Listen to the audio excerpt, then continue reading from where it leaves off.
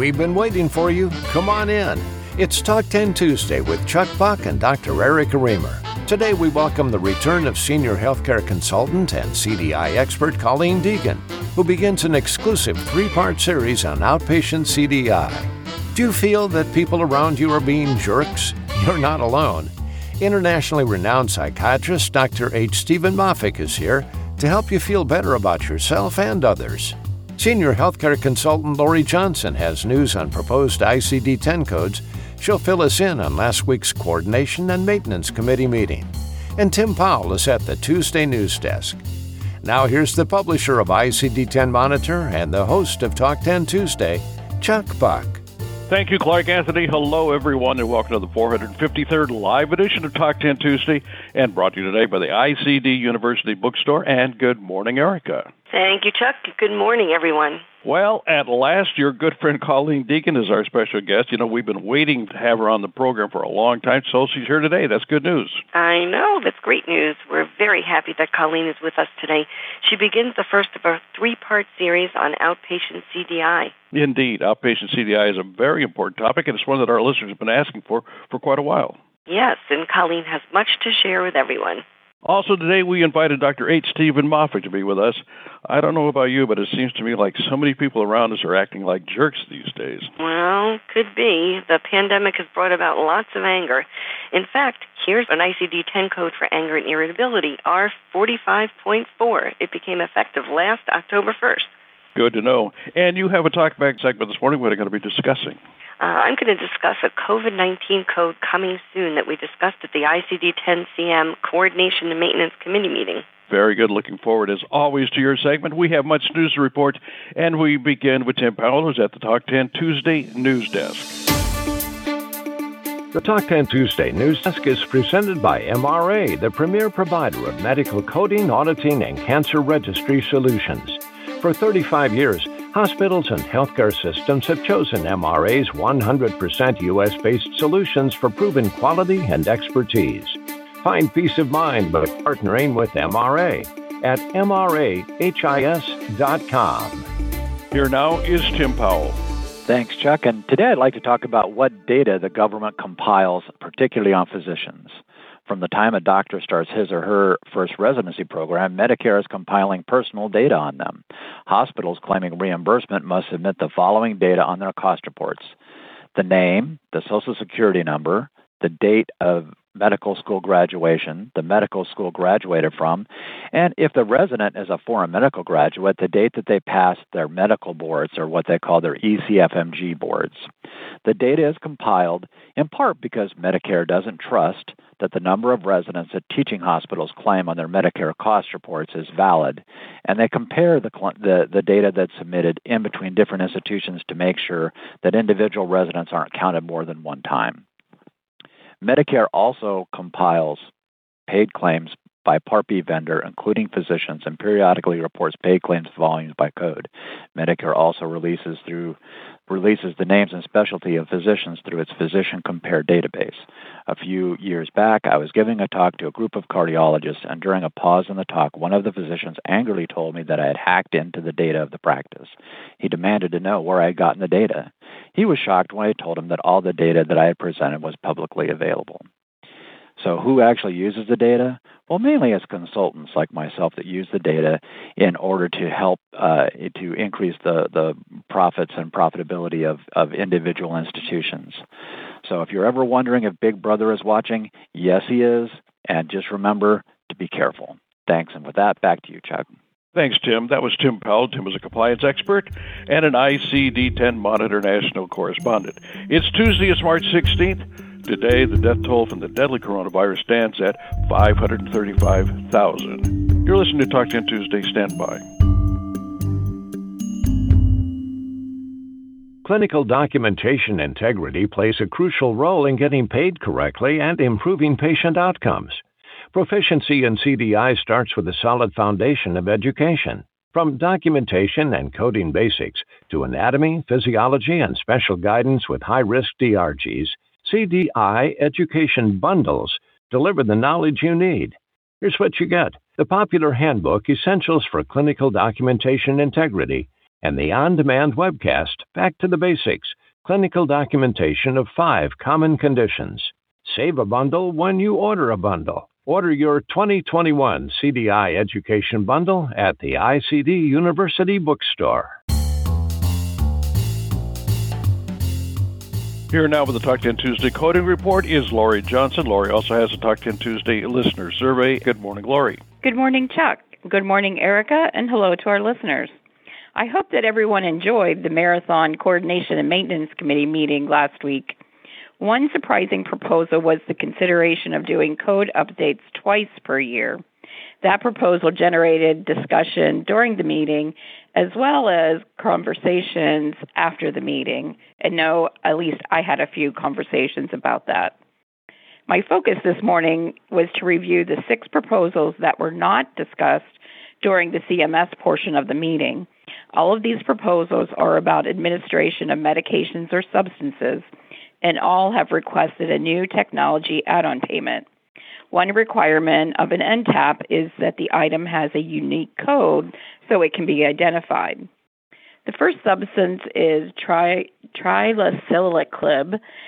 This drug is used for improving outcomes of patients who receive chemotherapy. It is a myelopreservative and functions to preserve the bone marrow. It has been used to treat small cell lung carcinoma. The second medication is Zepzelca, which is also used to treat metastatic small cell lung carcinoma. It is a second chance when platinum-based chemotherapy has not worked. The third drug is enspiring, which is used in the treatment of neuromyelitis optica spectrum disorder, or NMOSD. This drug is given as a subcutaneous injection. The fourth drug is cilta-cel, or ciltacabagene autoleucel. This drug is used as an experimental CAR T-cell therapy. It is used to treat advanced multiple myeloma. The drug uses the patient's own T cells that are modified in a lab to recognize and destroy the cancer cells. The fifth drug is amivantamab, which is an investigational fully human EGFR and mesenchymal epithelial transition factor, or MET, which would be used to treat patients with metastatic non-cell lung cancer, which has progressed or after platinum-based chemotherapy. It is designated by the FDA as breakthrough therapy for this population. The last substance to review is pathogen-reduced cryoprecipitated fibrinogen complex, or PRCFC. This substance is produced from cryoprecipitation of cold insoluble proteins from plasma that has been processed with the Intercept blood system for plasma. It can be stored up to 5 days at room temperature. This substance has been used to treat massive hemorrhage. Now let's go to the listener survey. When thinking about the Coordination and Maintenance Committee meeting from last week, I was surprised about, and how would you answer this question, the minimal new codes on COVID-19, or the new procedure codes, or changes in the process to expedite the ICD codes, nothing, or I don't care, not applicable, or other. So we'll return back to see how you answered. Erica, back to you. There cannot be anyone who doesn't care. Thanks, Laurie. That was Laurie Johnson. Laurie is Senior Healthcare Consultant for Revenue Cycle Solutions, LLC. Chuck? Thanks, Erica. And thank you, Laurie, very much. And as Laurie said, we're going to have the results of the Talk 10 Tuesday listener survey later in this broadcast.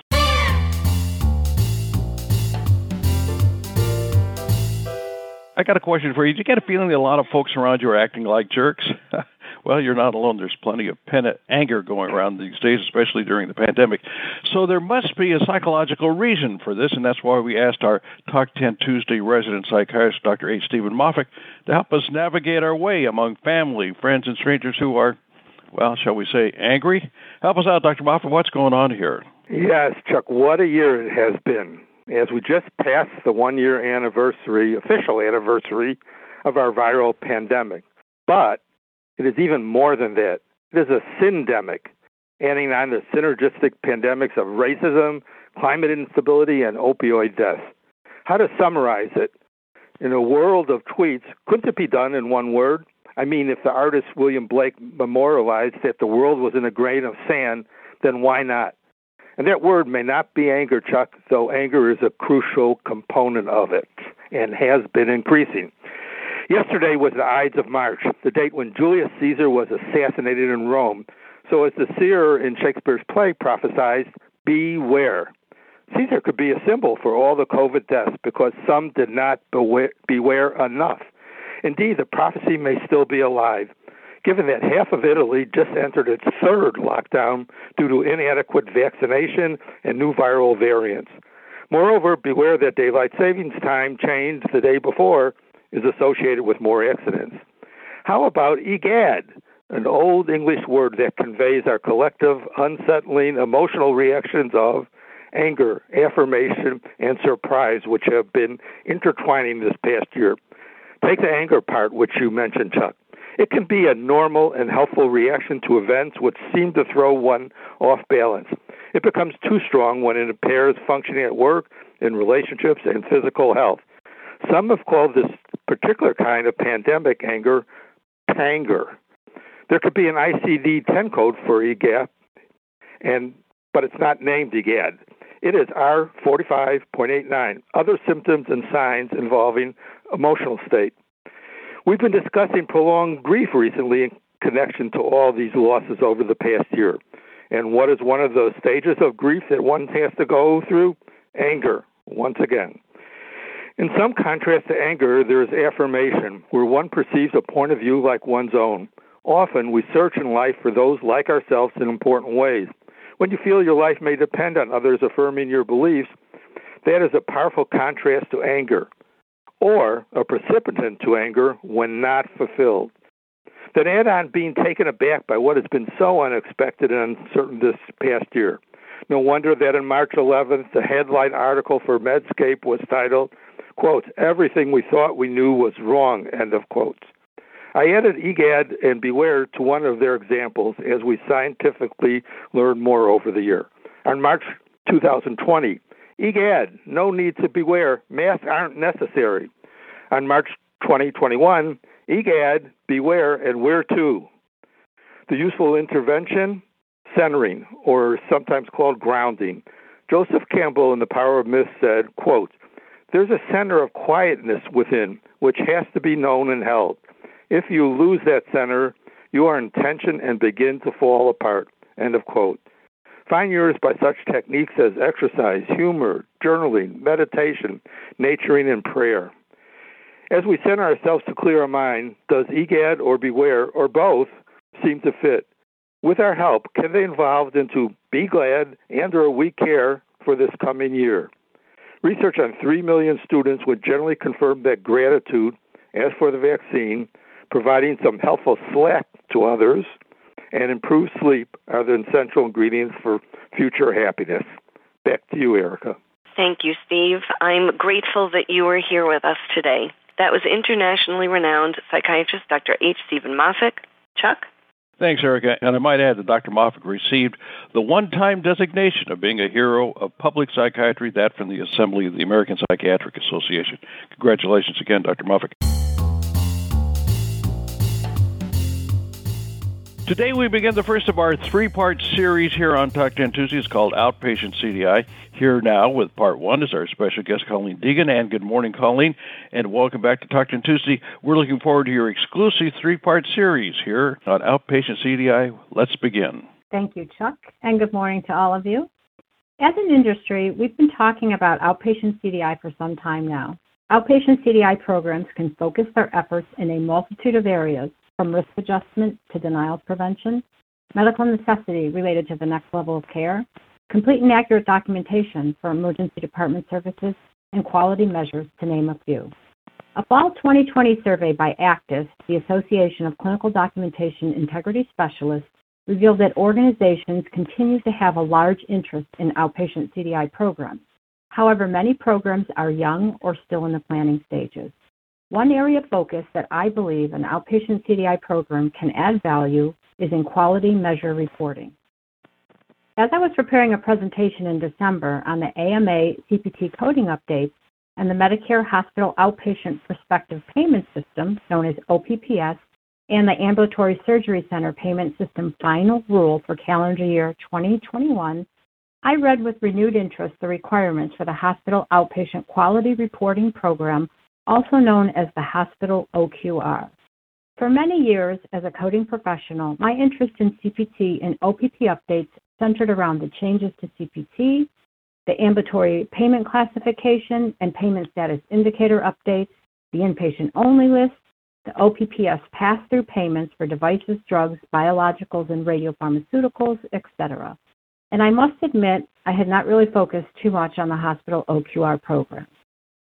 Although OPPS began in August of 2000, the hospital OQR program, mandated by the Tax Relief and Healthcare Act of 2006, became effective for payment beginning in the calendar year 2009. The hospital OQR program is a pay-for-reporting quality data program for hospital outpatient services and requires hospitals to meet quality reporting requirements or get a 2% point reduction in their annual payment updates. Hospitals qualify for the full OPPS update factor by submitting required quality data for specific quality of care measures. Measures of quality may be of various types, including those of process, structure, outcome, and efficiency. In addition to providing hospitals with a financial incentive to report their quality of care measure data, the hospital OQR program provides CMS with data to help Medicare beneficiaries make more informed decisions about their health care. Hospital quality of care information gathered through the hospital OQR program is available on the CMS.gov Hospital Compares website. Currently, there are 15 quality measures that are included in the 2021 OPPS final rule for hospital OQR, including 2 outcome-based measures that were added in 2020. The 2 added measures focus on outpatient surgery and chemotherapy, areas identified by CMS as having common and frequent procedures in the hospital outpatient setting. For some of the measures, the data is abstracted from the medical record. Some of the measures, the data is captured via CART, a web-based CMS abstraction and reporting tool, and some of the outcomes data is captured from hospital outpatient claims.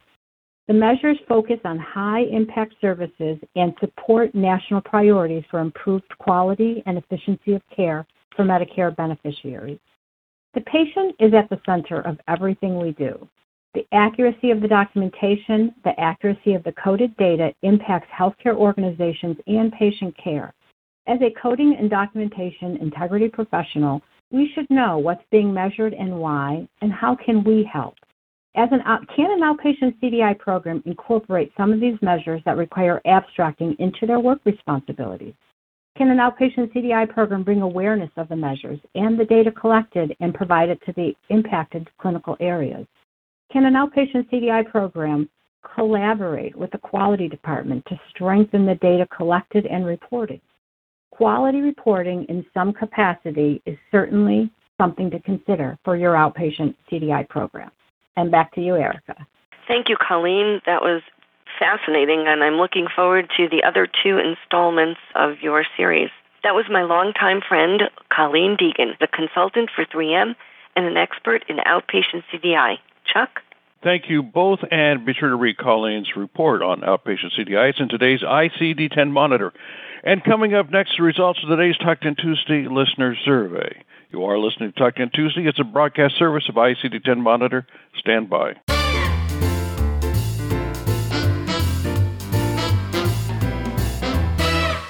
Increases in CMS risk adjustment data validation and OIG audits mean you'll need to double down on your HCC coding and clinical documentation understanding as you expect greater scrutiny on claim submissions. The best place to refresh your understanding of HCCs is in an upcoming webcast by Gloria Bryant. During Part 2 of this 2-part series, you'll learn the basics. Accurate and compliant HCC coding can only happen with a strong knowledge of the basics of the Medicare Part C risk adjustment payment model. So register to attend this important webcast, Learning Made Easy for Risk Adjustment and HCC's Part 2, Getting the Coding Right. That webcast is Wednesday, March 24th at 1:30 p.m. Eastern. Register now to attend Learning Made Easy for Risk Adjustment and HCC's Part 2, Getting the Coding Right. Here now with the Talk 10 Tuesday listener survey, once again, is Laurie Johnson. Good morning again, Chuck and Erica. The audience agrees with you that they were surprised by the changes in the expedite process for ICD codes. So that's good. Our audience is in agreement. But the rest of the survey is for minimal new codes on COVID-19, 21%, new procedures, 8%, changes in the process to expedite ICD codes, 35%, nothing, 16%, and others that I don't care and not applicable, that's 20% as well. So some interesting results there. Now's the time for our very popular segment here at Talk 10 Tuesday. It's called TalkBack, and it features our own Dr. Erica Remer. Dr. Remer, what's on your mind today? One of the highlights of my year, and most definitely in this past year, is participating in the ICD-10 CM Coordination Maintenance Meeting. It was held via Zoom and recorded, so you can view it after the fact, although I don't think it's quite posted yet. I checked this morning and the link still doesn't seem to have the recording on it yet. The code I am going to introduce you to is a code to supplement B94.8 sequelae of other infectious and parasitic diseases. Some of you may remember I've been suggesting a highly unorthodox approach to signify that the, quote, other infectious and parasitic disease, close quote, is COVID-19. I had been recommending using Z86.16, personal history of COVID-19, as an additional code despite the admonition to not do so from the AHA. The World Health Organization, WHO, created the ICD-10 code U09.9, which is being proposed to be adopted into ICD-10 CM without modification. WHO named it, quote, post-COVID-19 condition, unspecified, close quote. And their note says, quote, this optional code serves to allow the establishment of a link with COVID-19. This code is not to be used in cases that still are presenting COVID-19, close quote. There will be an instruction to code first the specific condition related to COVID-19 if known, such as chronic respiratory failure, J96.1, and loss of smell and taste, R43.8. The expected implementation date is October 1st, 2021. And this is actually unusual, as Laurie was alluding to, because all of the other codes were discussed. The implementation date is really going to be October of 2022. So my comments to the committee were as follows. Hooray for a way to specify which infectious and parasitic disease was the culprit. Are you sure you can't get this one into the code book sooner? Inclusion terms need to include post-acute sequela of COVID-19, PASC, which is what I talked about last week, sequela of COVID-19, long-haul COVID-19, and long COVID-19. I recommended adding G93.3 post-viral fatigue syndrome as one of the code first conditions listed in their examples. And M35.81, multi-system inflammatory syndrome, which is that MIS, they need to add U09.9 as a choice for an additional code to signify COVID-19 linkage. In fact, I think it should outright replace the option that they have currently of B94.8, which is misleadingly referred to as sequelae of COVID-19. I also said that they should translate the note saying, this code is not to be used in cases that still are presenting COVID-19 into American English. What they are trying to convey is if a patient has a current acute active case of COVID-19. U09.9 cannot be applicable from the same infection. I'm concerned that it may be possible to have U09.9 from a previous COVID-19 infection and then get reinfected, perhaps with a different variant, so an excludes one note might not be optimal. I recommend that you look at the proposals reviewed on March 10th yourself and submit your own comments, and they're due by April 9th. It is interesting to note that WHO's ICD-10 has all its dedicated COVID-19 codes in the same vicinity. U08.9 is their personal history code. U10.9 is a specific MISC associated with COVID-19 code. U11.9 is the code they use for indicating a patient encounter for COVID-19 vaccination. And U12.9 specifies adverse effects from COVID-19 vaccines. We, in ICD-10-CM, housed our personal history code with other personal history Z codes and didn't create corresponding COVID-19 specificity for the other conditions that ICD-10 did.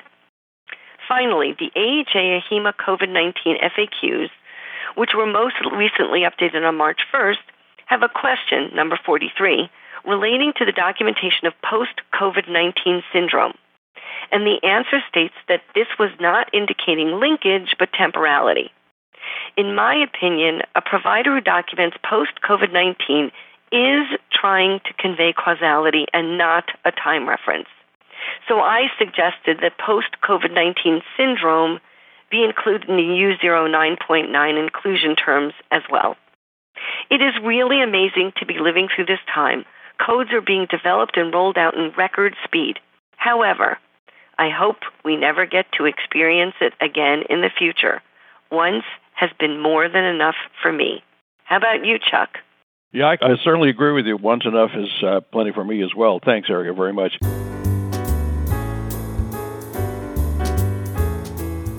Now let's answer some of the questions that have been coming in, okay? Yes, and we get a question from our friend Ron who says, why can't new codes be added when they are needed? Why even wait 6 months? Doesn't the bureaucracy get in the way of progress? And I have to tell you, Ron, I actually was thinking the same thing, and then during the committee meeting, they actually explained the issue, and the issue is there's a lot. Do you remember when we changed over to ICD-10 from ICD-9? Remember how many different computer systems and interfaces and all those things had to be updated? So that's part of the reason. They need to make sure that codes get added in and make sure that everything is right and up to speed before they actually, go live. Laurie, did you have something else to say about that? Yes, we have obviously software that needs to be updated, but also remember with ICD-10, we have books that need to be updated, and it's not possible to print a new book every time a new code is entered. That would be really expensive. So that's another thing to consider, as well as all of the medical policies that need to be updated as well. I wish it could be done instantaneously. We all live in this day and age of we want immediate gratification, but unfortunately there is some lag time, and we were lucky that we were able to get our ICD-10-CM COVID-19 codes as quickly as we were.